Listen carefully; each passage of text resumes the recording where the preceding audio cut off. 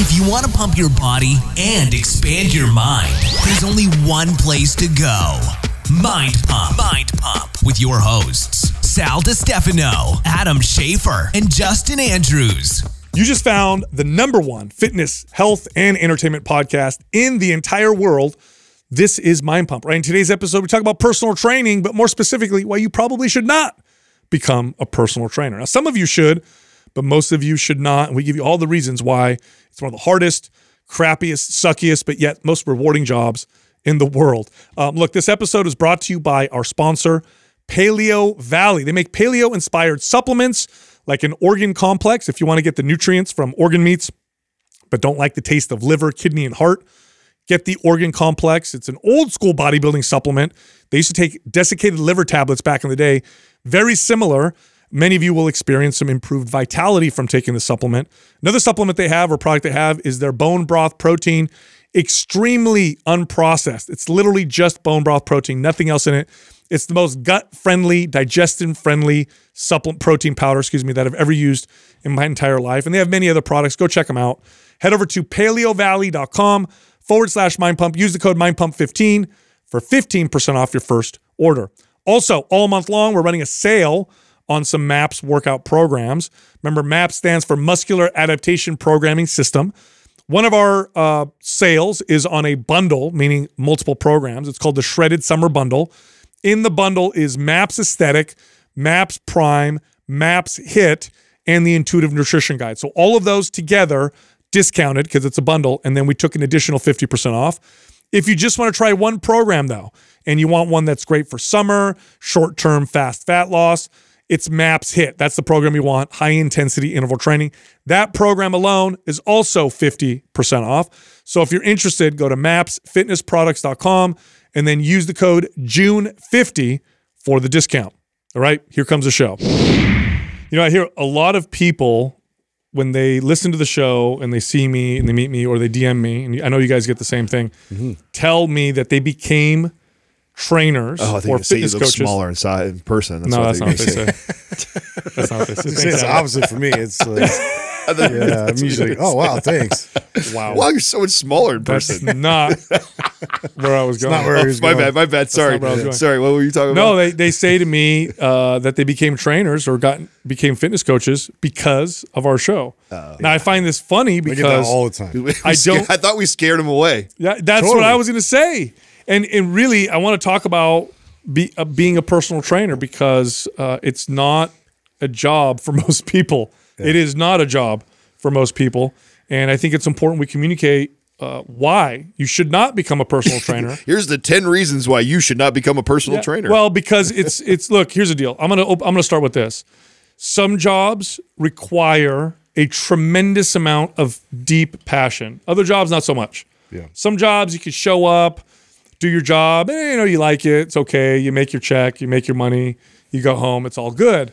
Other jobs, if you don't have a total desire, like a deep burning desire to do that job, it's gonna suck, and that's personal training. Yeah. Like if you don't feel like, I didn't have a choice, that's the way I view it. Like I wanted to do it so bad, I had no other choice.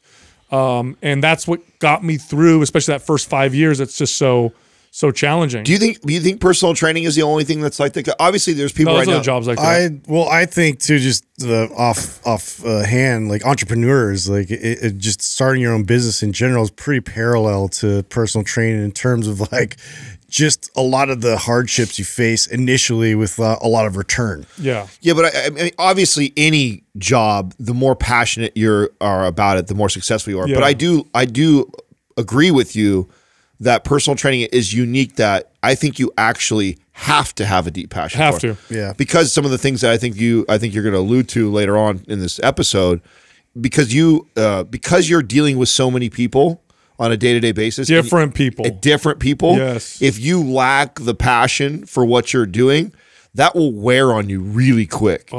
Where you cannot be passionate about computer engineering and all you're doing is sitting at a desk. As long as you don't hate it. You could you could even hate it. You can grind through. You can mess around on Facebook, you can play games or whatever while you're also doing punching in numbers. So I guess the professions where you have a lot of interaction with a lot of different people I would say would require that's that. part of it. Like I would put musicians up there. I know we look at like famous celebrity musicians. We're like, oh my God, that would be so great. The vast majority of musicians are not that. And the ones that stick to it and don't become famous and make tons of money, it's that deep burning. They just love it. Yes. And that's personal training. Here's the truth.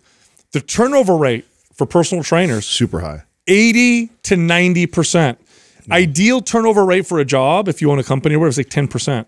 So like, and I experienced this managing gyms, like until I became good at who I hired and how I trained and developed, you would see people come in and out all the time because again, it's one of those jobs where if you love working out, you think you're going to love being a personal trainer. That is not true at all. You have to have a deep, deep desire and passion for fitness, but also for people. And it's for that, one of them is for that first point, which is you work with you deal with a lot of different people. Like, you know, you trained people from all walks of life, different ages, energy levels, political affiliations, opinions, and you have to not only work with them, but you're working with them intimately in person, working on their health and fitness, taking them through challenges. And if you can't deal with those different personalities, if you're one of those people, it's like, oh, those kind of people annoy me.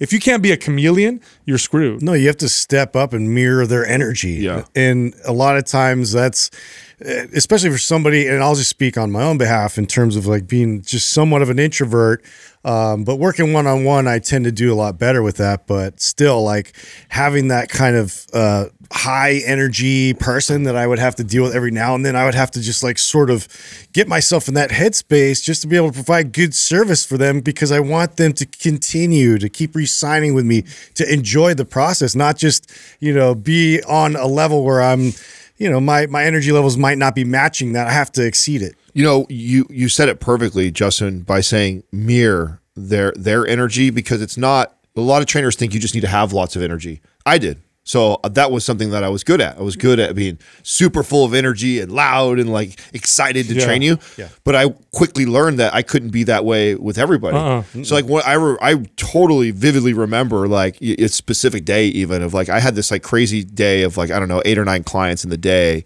And I had this like client, then client, then client, then client. And all 4 of them in a row were like so drastically different in personality. It was like an engineer, like a CEO, like an artist, and like, I mean, they were just these just really random jobs and random type personality types that I remember being so drained because of how I had to switch gears for each person. And even being checked early on, like when I was learning this, like being checked by like the engineer guy, like, dude, can you calm down? He like, said that to you. Yeah. I've been told by a client, like, you calm down. I'm like, Yep. you know, my play to that is like, oh, I'm so sorry. I'm just so passionate about what I do. And I love doing this and excited. Like, but realizing like I was talking at a speed that was too fast for him.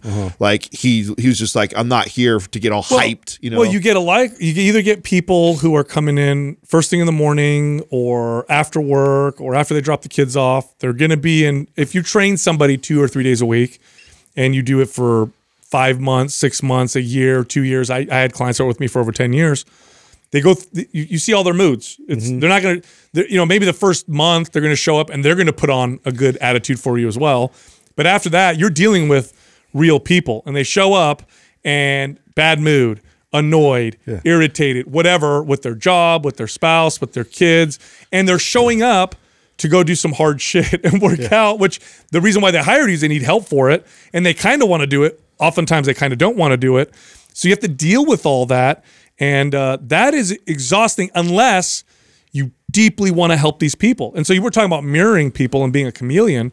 Someone may think, well, that's not, you know, why would you do that? Why don't you just be yourself? Well, there's nothing wrong with just acting the way you want to act. But if you really want to help them, you're passionate to do so, you really try to figure out ways to break down those walls. To relate. This is part of emotional intelligence. This is actually what sent me down that rabbit hole of reading in that direction. I really enjoyed that.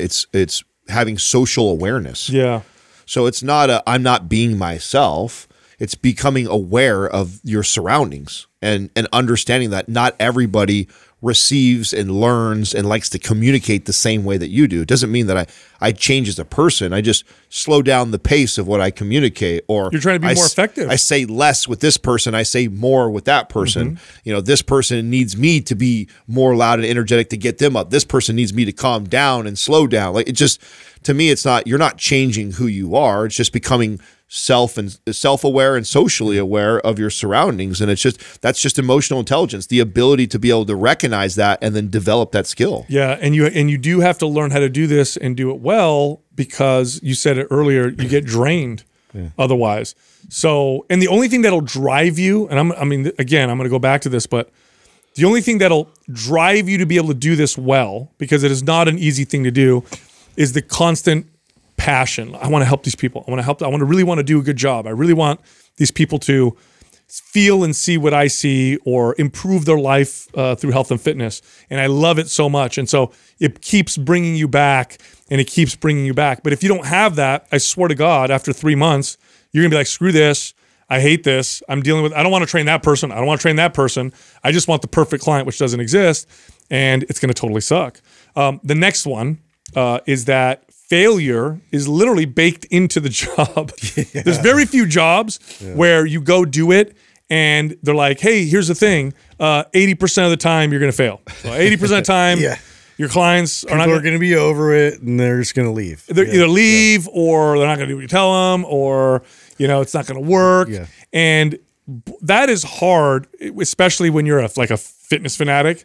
Because you want to shake people, like, come on, just do what I tell you. You got to deal with it. The hardest part is if you've had personal success and you have, certain formulas that you've figured out, you're on your own, whether that's nutritionally or training wise, and you're trying to pass on this knowledge and you're trying to express passion and get them on board with it. And maybe they do get on board, but it's not working for them because they have all kinds of their own individual needs and variables that might not be the right formula for them.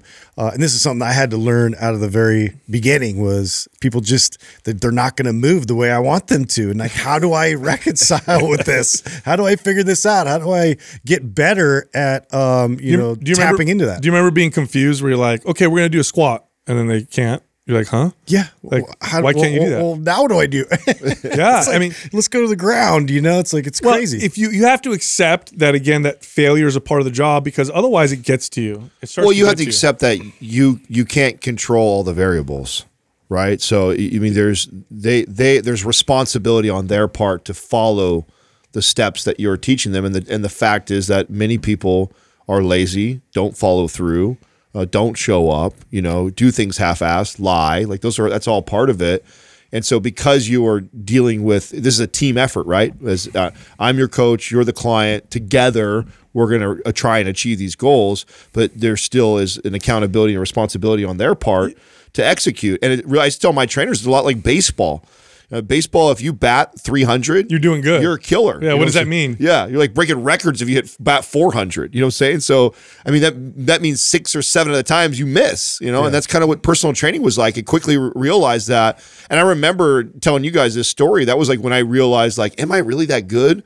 When I was looking at my trophies, I'm 5 years in, and it's all for like sales and things like that. And I'm like, man, when I really think back to all the people that I've helped, it's like, man, it's like 25%, actually really. Do I feel like I changed their life and so that's terrible. It's like 8 out of 10 people almost that I don't get to the goal, Well, this is part of the challenge, is where you're training someone and they tell you what their goals are. This makes it even harder because it's like, you told me what your goals are. So they tell you what their goals are and it's not happening, and they're not following your advice, and they're not doing the stuff that will help them.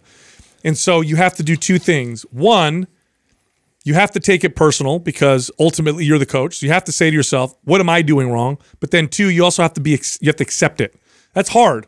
On one hand, I take it personal. Okay, it's my fault. What's going on? On two, I gotta be okay with it at the same time. And that's the hard part of this failure being baked into the job, because with other jobs, if you take it personal, you don't accept it and you hammer it. And this is where I get messages from trainers who are like, hey, Sal, how do I deal with a client that won't count their macros? I keep telling them. How do I deal with a client that won't do exercises on their own. And it's like, well, okay, number one, it's your fault, but also number two, because you're the coach, ultimately you have to accept that. But also number two, you have to accept that that's okay. That's a hard, those two things are hard to have together in your mind.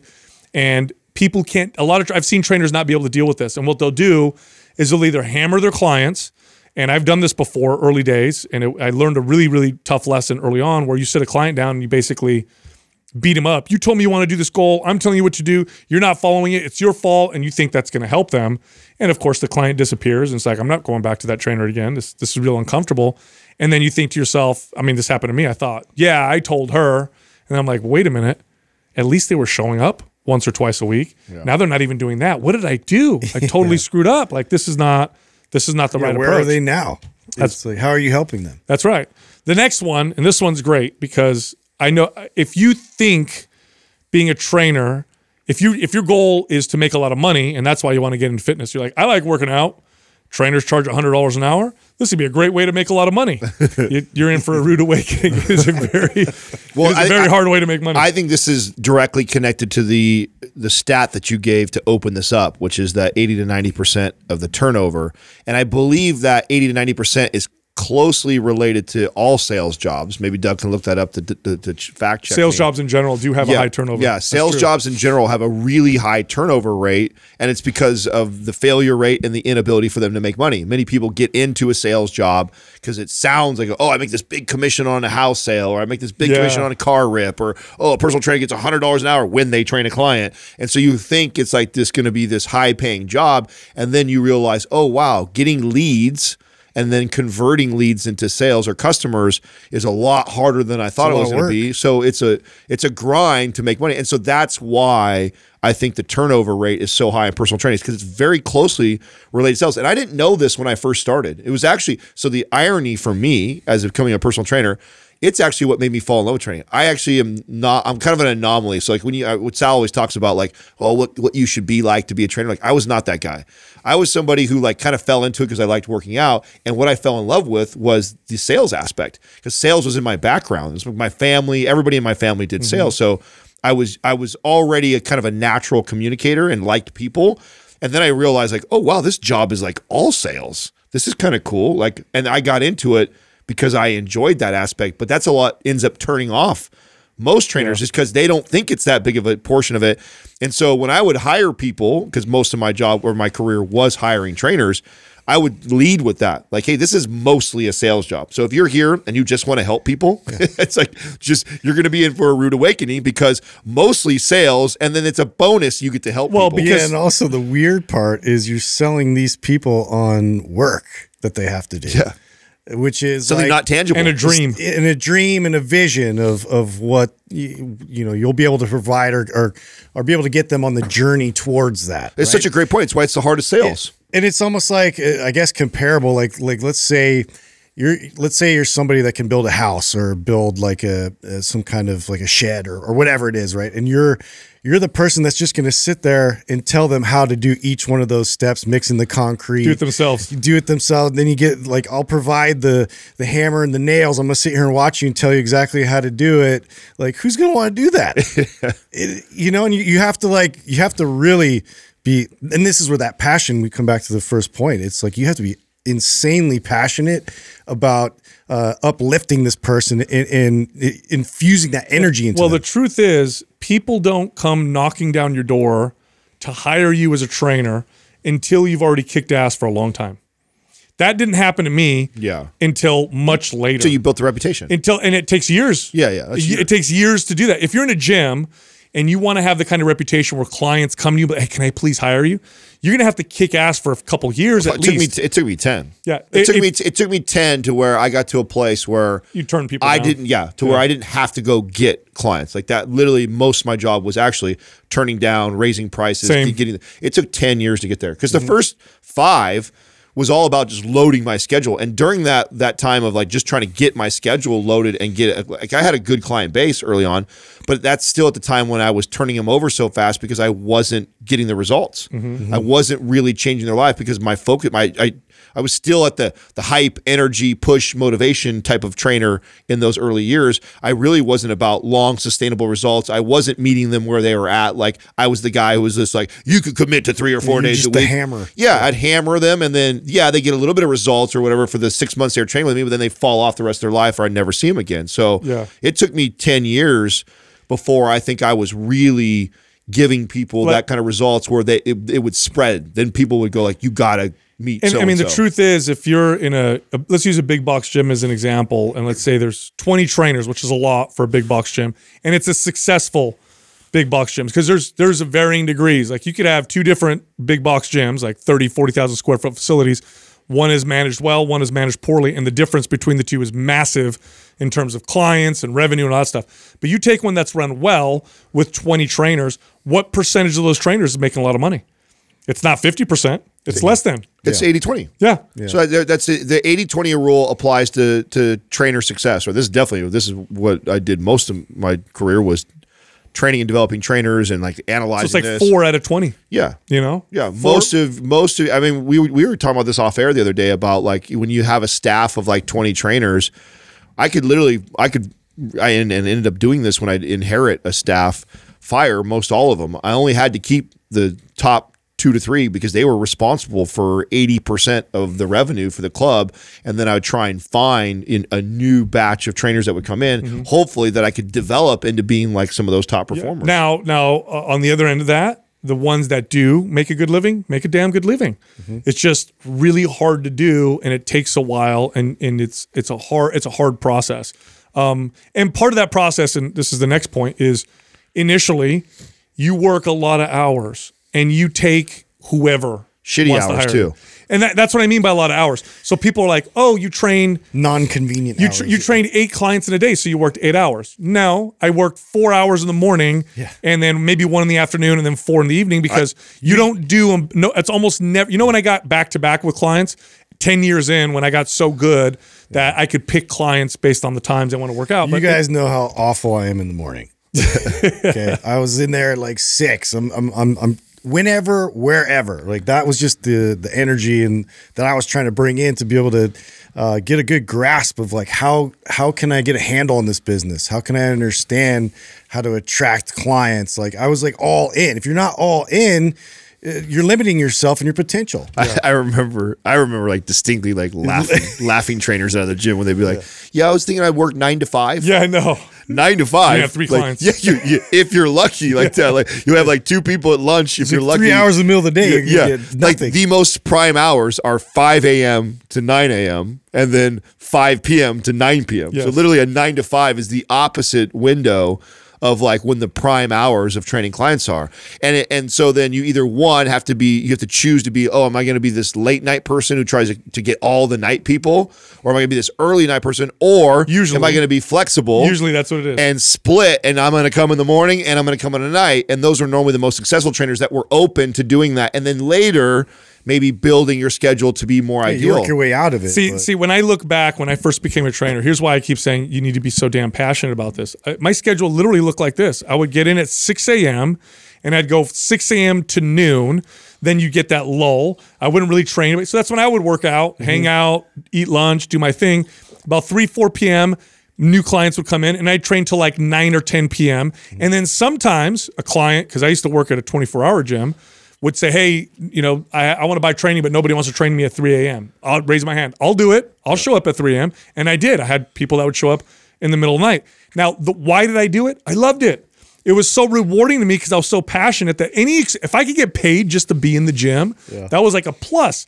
If I didn't have that passion, that would have sucked. You couldn't get me to do any other job. What fuel are you going to run on at that point? That's right. So it was just, I loved it so much, it didn't matter. And I took anybody and everybody, and I worked as much as I could. So even though maybe you don't work in the middle of the day and you're counting 4 hours in the morning, 4 hours a night, so it's 8 hours total. Reality is, it's like 12 hours, 14 hours in a day, because what do you do in the middle of the day? Go home and do what? Take a nap and, Well, and the point you're making right now leads really well into the next one. This is what makes the next one so hard, is that you have to be on all the time. Yes. And so try being on all the time when you're not a morning person, but yet you're going to get up at 5 o'clock in the morning. Yeah. Try being on all the time, but you're disrupting your nightly sleep to go train one person at 3 o'clock in the morning. Then you're going to turn right back around and get up in the morning, or then you're going to wait. Then you get the difficult personalities, are coming in. It takes a special breed of a human to be able to turn it on like that, be a chameleon for all these different clients, and also be flexible to work all these crazy hours. Well, name another job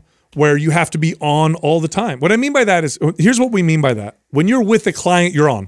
There is no break in the hour that I'm training you because you hired me. And by the way, if there is one for you right now, you're going to suck as a trainer. And those exist, right? The trainer who's sipping on his Starbucks coffee while he's leaning on the machine and stuff like that. Yeah. Like that's texting not, or that's whatever. not on. No, they don't make it. And everybody else in the gym is watching you That's too. right. So prospective clients are not going to hire you based on the behaviors they watch and observe. Yeah, most jobs, you have your break, you go to the water cooler, you hang out, you talk to your coworker. You go on a walk. You're not like super energized because you're doing some projects, so you can kind of just be chill or kind of tired or whatever. When you have a client in front of you, your job is to be on. My client can't show up and be like, I'm kind of tired today, so whatever. Let's do a few. I'm not going to talk to you for an hour. Can you just figure this one out? Yeah. Fired. You're fired. Yeah. They're not gonna want to work with you anymore. So if you are on, I've said this to trainers before, 30 hours of personal training a week, meaning where you're training 30 sessions a week. Like a 50 or 60 hour That's job. like a 50 or 60 hour job totally. a week because it requires so much energy because when you're with a client, you are on and that's it. And then if you're in the gym when you're not training a client, and I used to tell my trainers this as well, if you're going to sit there with that look on your face and look like you're half asleep, get out of the gym because when you're in here, you're still on even though you're not training a client because you are the trainer. Yeah. You have your uniform on, they recognize you, you represent fitness and health.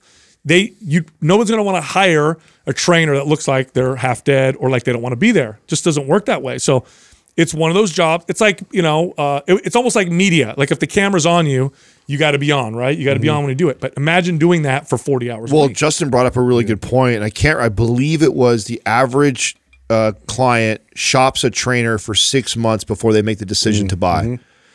So, which is really powerful when you think about it. So that means that person has been watching you train, work out, take your lunch break, sit at the desk. Like they've been watching you in the gym for 6 months before they get the courage to come up and ask a buying question potentially. I'll never forget when I that really struck me. This was probably, I want to say I was early trainer. So I was a kid, right? 18 years old. And this woman comes up to me and she goes, I want to hire you as a personal trainer, which is strange, by the way. People typically don't walk up to you and say, I just want to hire you, again, until you've got a reputation that takes a long time.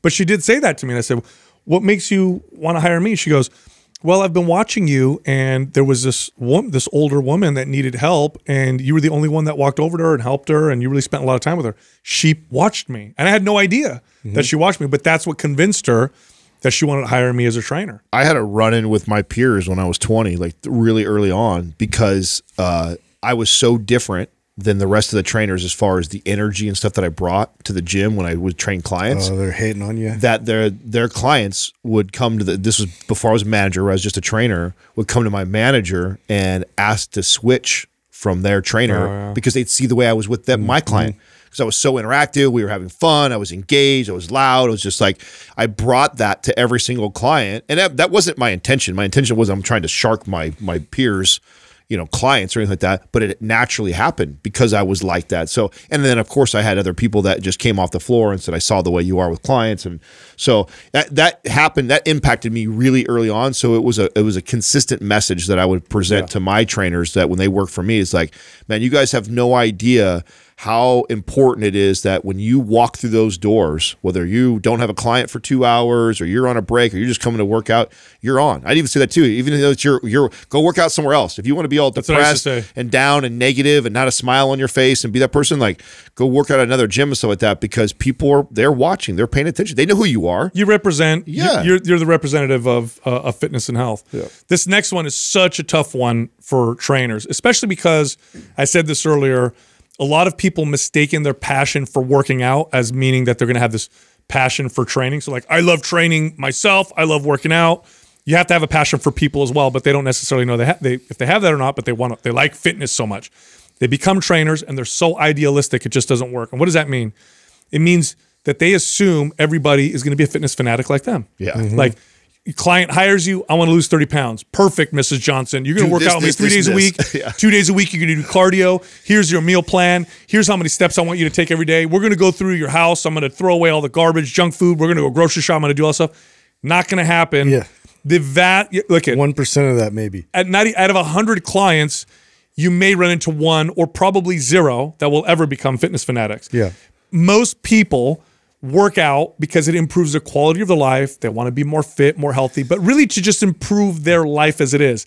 They're not going to make fitness They their know life. it's good for them, but they want to do it as minimal as possible, right? Like, so I'm here. I did the work. I'm here. You tell me what to do. Yeah. And you get a lot of clients like that just, some of them really just didn't want to be there. And how do I deal with that? Because I love fitness, dude. I love working out and I have all this passion towards it, but how do I deal with somebody that doesn't even want to be there and motivate them? I also made the mistake of letting them kind of dictate my plan when I probably knew what was best for them. Meaning, like, a client would come in and say they want to lose 20 pounds and they want to lose as fast as possible. What do we need to do? And so I would have the idealistic plan. Okay, if we want to lose the most amount of weight in this amount of time, that's what you said. So here it is. Exactly. So then I write that.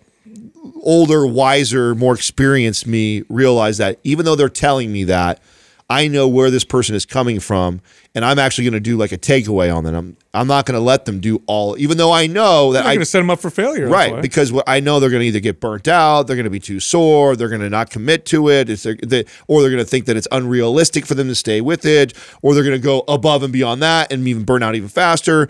And so quickly I learn, like, okay, like, I know this is ideal, but I need to be more of a realist about this. This person hasn't trained at all most of their life, and they're thinking they're going to come in 5-6 days a week and do that. Like, sure, they might be able to do it for a month or two, but that's not realistic to keep them long term doing this. And so I'd have to kind of back out. And even though I know that there would be a faster route to where we're going, I had to start to consider, like, all the other factors, the behaviors of people when it comes to exercise. Faster is not better. Better is better. Right. I've said this before on other podcasts when I get interviewed, and this is true, and this is what it took me a long time to figure this out. But if you do a damn good job, you're a really good trainer or a coach, and you've got deep passion for it, and you've got good experience, and you really coach and guide the person the right way. For most people, the most you could hope for, okay, is about that you'll get them to be able to exercise 2 or 3 days a week consistently for the rest of their life. That's it. 2 or 3 days a week. So if you look outside, you look at the average person, like, man, I could change all these lives. The most you could do if you do a damn good job is to get them to be consistent with 2, maybe 3 days of structured exercise, and maybe a 50% improvement in the relationship they have with their diet. That's about it. Now, you might run into the occasional rare fitness fanatic, but guess what that person ends up doing? They eventually become a trainer or get into the fitness space, which has happened to me before with clients, but it's super rare. You cannot be idealistic. You can't, as a trainer or as a somebody who loves fitness, think to yourself, oh, I'm going to get this person to they're going to love it the way I do. Like, I fell in love with lifting weights. I loved it right out the gates. Most people, that's not going to happen. They're going to do it, and I can help them develop a good relationship with it, but they'll never develop the love for it and the enjoyment of the process. Or else they would have became trainers. That's right. That's right. That's why they're not 100%. A trainer. Here's another one, and this one really used to annoy me. It still does, and that is, as a trainer, you will often be judged by how sore you make someone, how much you hurt them, and how much you make them sweat. And the reason why this sucks is because especially if you're a new trainer or you're not very experienced, it'll feed into your ego, and you're going to make them more sore and more sweaty because they say they like it.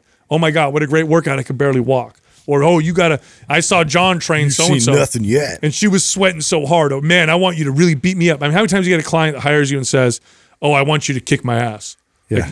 Like really? That's what you want from me, huh? That's not what's going to work. It's hard because there is this fine line of us being almost like we're health professionals, and then at the same time too, we're in the service business, right? These people are paying for a service from you. So there's a part of you that, like, okay, this is what they want.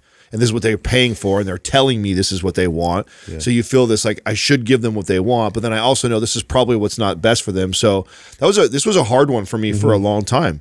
I remember for a long time going like, I know what's best for them, but they are paying me and this is what they want, so I'll give it to them. But knowing that I should have them do other things. And then you decide, oh, you know what? I'm going to stick to my guns. I'm going to start training people the way I know they need to be trained. And you train them, and then you're getting pushback of like, are we going to just do these movements? Yeah. Like, are we really going to stay on the floor for this long? Yeah, like, and then your ego's like, all right, I'll show you. Yeah. And then you abandon that, even though you know that's probably what's best for them to help them out. You abandon it just to show them, like, I'll show you a cool exercise. You want to try something really hard? Say, here you go. Yeah, it's this weird, like, masochistic kind of energy coming in. Like, it's like atoning for their sins of, like, eating poorly or like not moving. And, totally. And it's just weird because, like, I totally fed into that. Like, wow, okay, I'll try and do what you want because this is obviously something you're paying for, and like you have these expectations coming in.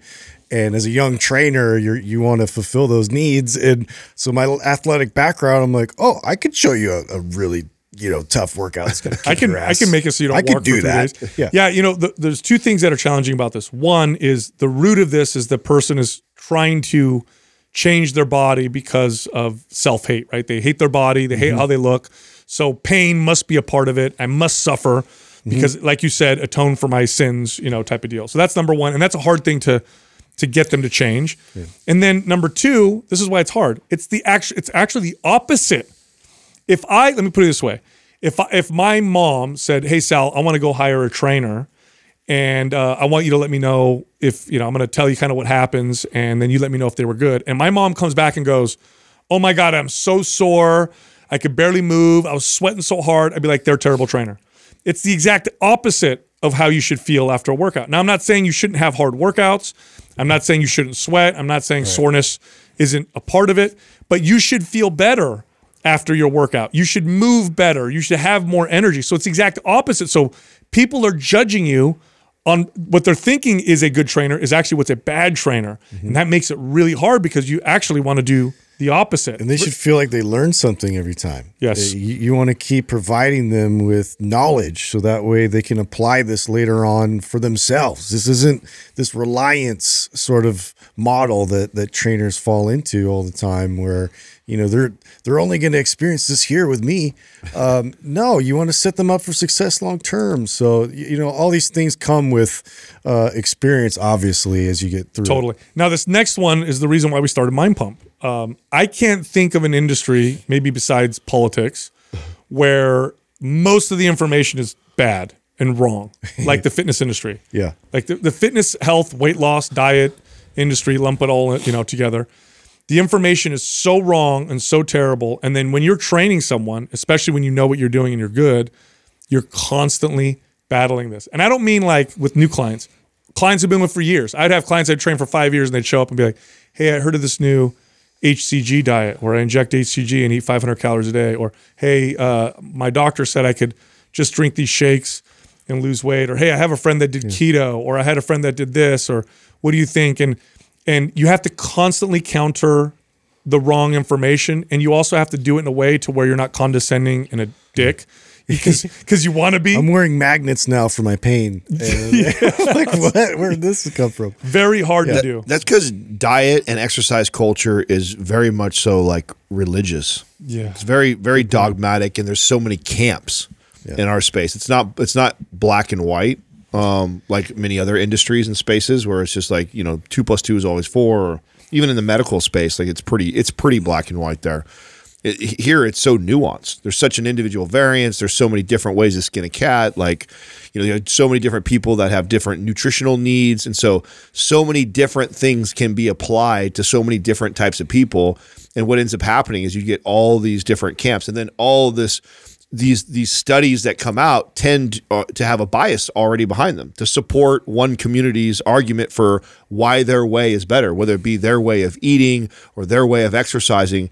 And so it's such a challenging job as a trainer is that you are constantly taking an onslaught of all these studies and all these people that are trying to tell you that, oh, I read this, that I should do this for that. Or how many times have you had a client debate you over some crappy diet? Oh, and you're just way too many times. Oh, and I mean, not again, not being condescending or annoyed by it is a really hard thing to do. Because they always have anecdotes that they'll bring in. Yes. And they always have somebody they can think of in their family or a friend that has had crazy good success, even though it's only been for a couple of weeks or whatever the case, right? It's not long term, but they lost a ton of weight, and I want to do exactly that. And I'm like, well, now you have to take that all that extra time that you're going to have working out, explaining exactly why that's probably a terrible idea. Yeah. Now, this next one is kind of a part of it, and that's that when people hire you, partially because of the false advertising and crap of the industry, and also partially because people just think this is the way it works when you start working out or whatever, is that they expect instant results. And if you're a good trainer, you're sitting there and you're trying to tell this person who has read article after article saying you could lose 30 pounds in 40 days, or you could take this pill and it'll do this for you. And you're going to have to tell them, hey, for the first few months, I actually don't want you to lose any weight at all. And losing 30 pounds, if we do it the right way, it's probably going to take us, it could take us 8 months to a year to do this the right way. Like that is you're literally telling the person, sorry, I know this is what you want, this is what you think, but I'm not going to do it. And then they go to a shitty trainer or they read an article and they're like, but this says I can do that. Like that is a really tough thing to. Yeah, no, again, because you're in a service business. I used to have this extreme analogy that I would give to somebody that would say that to me, like, Adam, I just want to lose 30 pounds as fast as I possibly can. What you just tell me what to do, I'll do whatever it takes. And then I would say back to them, like, okay, cool. What I want you to do is I want you to stop eating for the next 30 days. You're going to come in here and spend 3 hours on the treadmill every day. And you're going to definitely lose your 30 pounds by that time. You'll probably die too, but we'll lose the 30 pounds on the way there, right? And they would chuckle and laugh, and I say, well, I use that crazy analogy because obviously I'm not going to tell you don't eat for 30 days. Obviously, we're not going to run on the treadmill for 3 hours a day, but it's a spectrum, and this is what people gravitate towards, that extreme end where they want to just overdo it, restrict as much as possible, run like crazy because they want to lose as fast as they possibly can. But what you don't realize is what we're doing to the body by doing that. I'm not setting you up for long-term success. Sure, we'll lose the 30 pounds in a few weeks, but the likelihood that you'll be able to maintain that and the likelihood that you won't put on exponentially more than where you're currently at right now, right after that, is really, really high. So if that's all you care about is, I just want to lose weight as fast as we possibly can, well, yeah, we'll just stop eating and we'll move like crazy, and that will cause the dramatic weight loss, but I'm also going to screw you up along the way. Totally. And that brings us to the last one, which is it's a long process, and it's because it's not the results that take a long time, because I could get somebody results very quickly. It's because we have to develop behaviors that are permanent, that stick around, and relationships to exercise and your body and nutrition. We have to develop those, and those take time. Your activity levels, and especially your relationship to food and your relationship to your body. When you hire a trainer or a coach, like they're pretty solidified. Like you've developed these over years and years and years. Like most clients are not 10 years old. Most clients are 30 years old or older. And this is how they've been living their whole life. And now they're hiring you, and you're like, we're going to change how you feel about all this stuff. Yeah. That doesn't happen in 1 month or 2 months or 3 months. No. Like I like to tell this story. I had a client who hired me who his whole life dealt with being overweight, and he would gain weight and lose weight, gain weight and lose weight, had hired trainers before, bad trainers in the past, and that kind of stuff. And he hired me, and his goal is like, okay, well, my goal is 35-pound weight loss. But luckily by this point, he'd already gone through so much failure that he was like, I don't care how long it takes.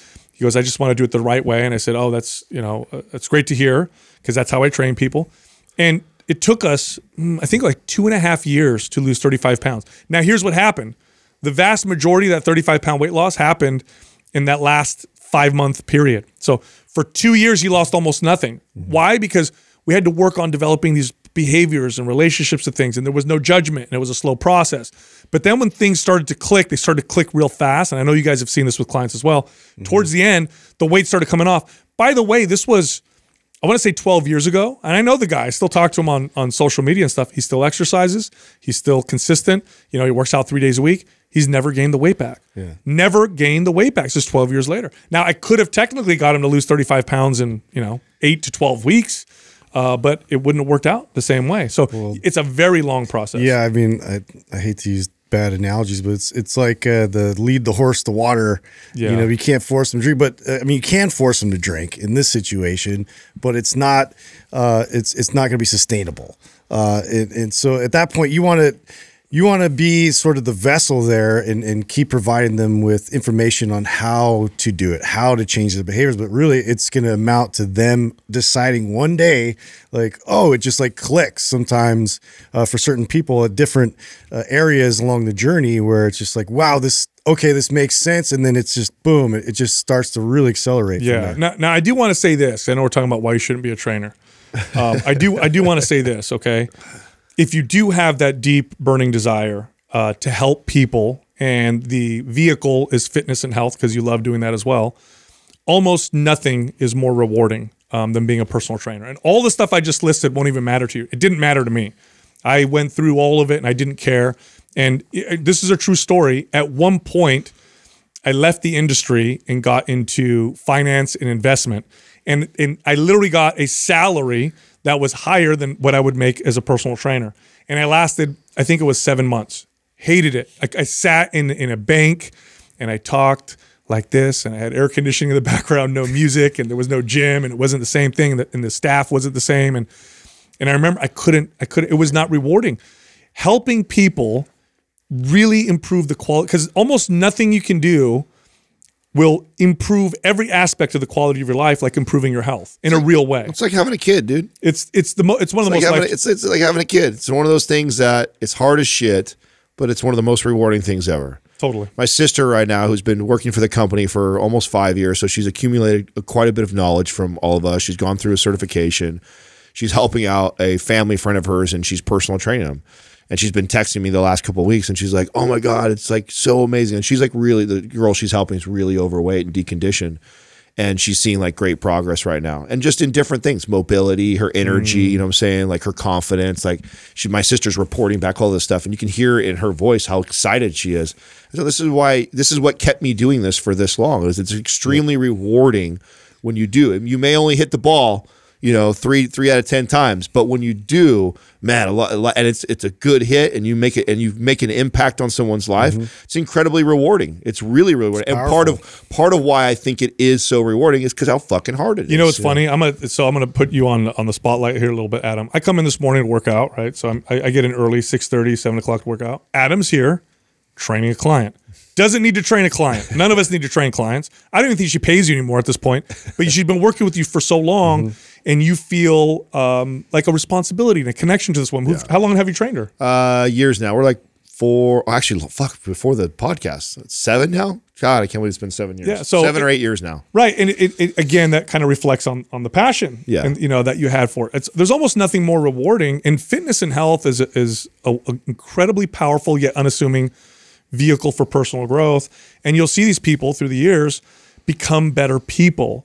So if you do have a passion for this, and you do feel compelled, that's the right word, because I felt compelled to do it. There's nothing more rewarding, and I wouldn't leave the industry for anything. And I've gone through periods of making very little money doing this. So on the flip side, if all the stuff that we're saying doesn't scare you away, and if anything, you're getting excited over it, well then it's probably for you. It's probably for you. But if I just scared you away, good. Don't do it because it's going to suck. We just saved you some time. So look, if you like our information, head over to mindpumpfree.com and check out our guides. We have guides that can help you with almost any health or fitness goal. You can also find all of us on social media. So Justin is on Instagram at mindpumpjustin. Adam is on Instagram at mindpumpadam, and you can find me on Twitter at mindpumpsal. Thank you for listening to Mind Pump. If your goal is to build and shape your body, dramatically improve your health and energy, and maximize your overall performance, check out our discounted RGB Super Bundle at mindpumpmedia.com. The RGB Super Bundle includes MAPS Anabolic, MAPS Performance, and MAPS Aesthetic. 9 months of phased expert exercise programming designed by Sal, Adam, and Justin to systematically transform the way your body looks, feels, and performs. With detailed workout blueprints and over 200 videos, the RGB Super Bundle is like having Sal, Adam, and Justin as your own personal trainers, but at a fraction of the price. The RGB Super Bundle has a full 30-day money-back guarantee, and you can get it now plus other valuable free resources at mindpumpmedia.com. If you enjoy this show, please share the love by leaving us a 5-star rating and review on iTunes and by introducing Mind Pump to your friends and family. We thank you for your support, and until next time, this is Mind Pump.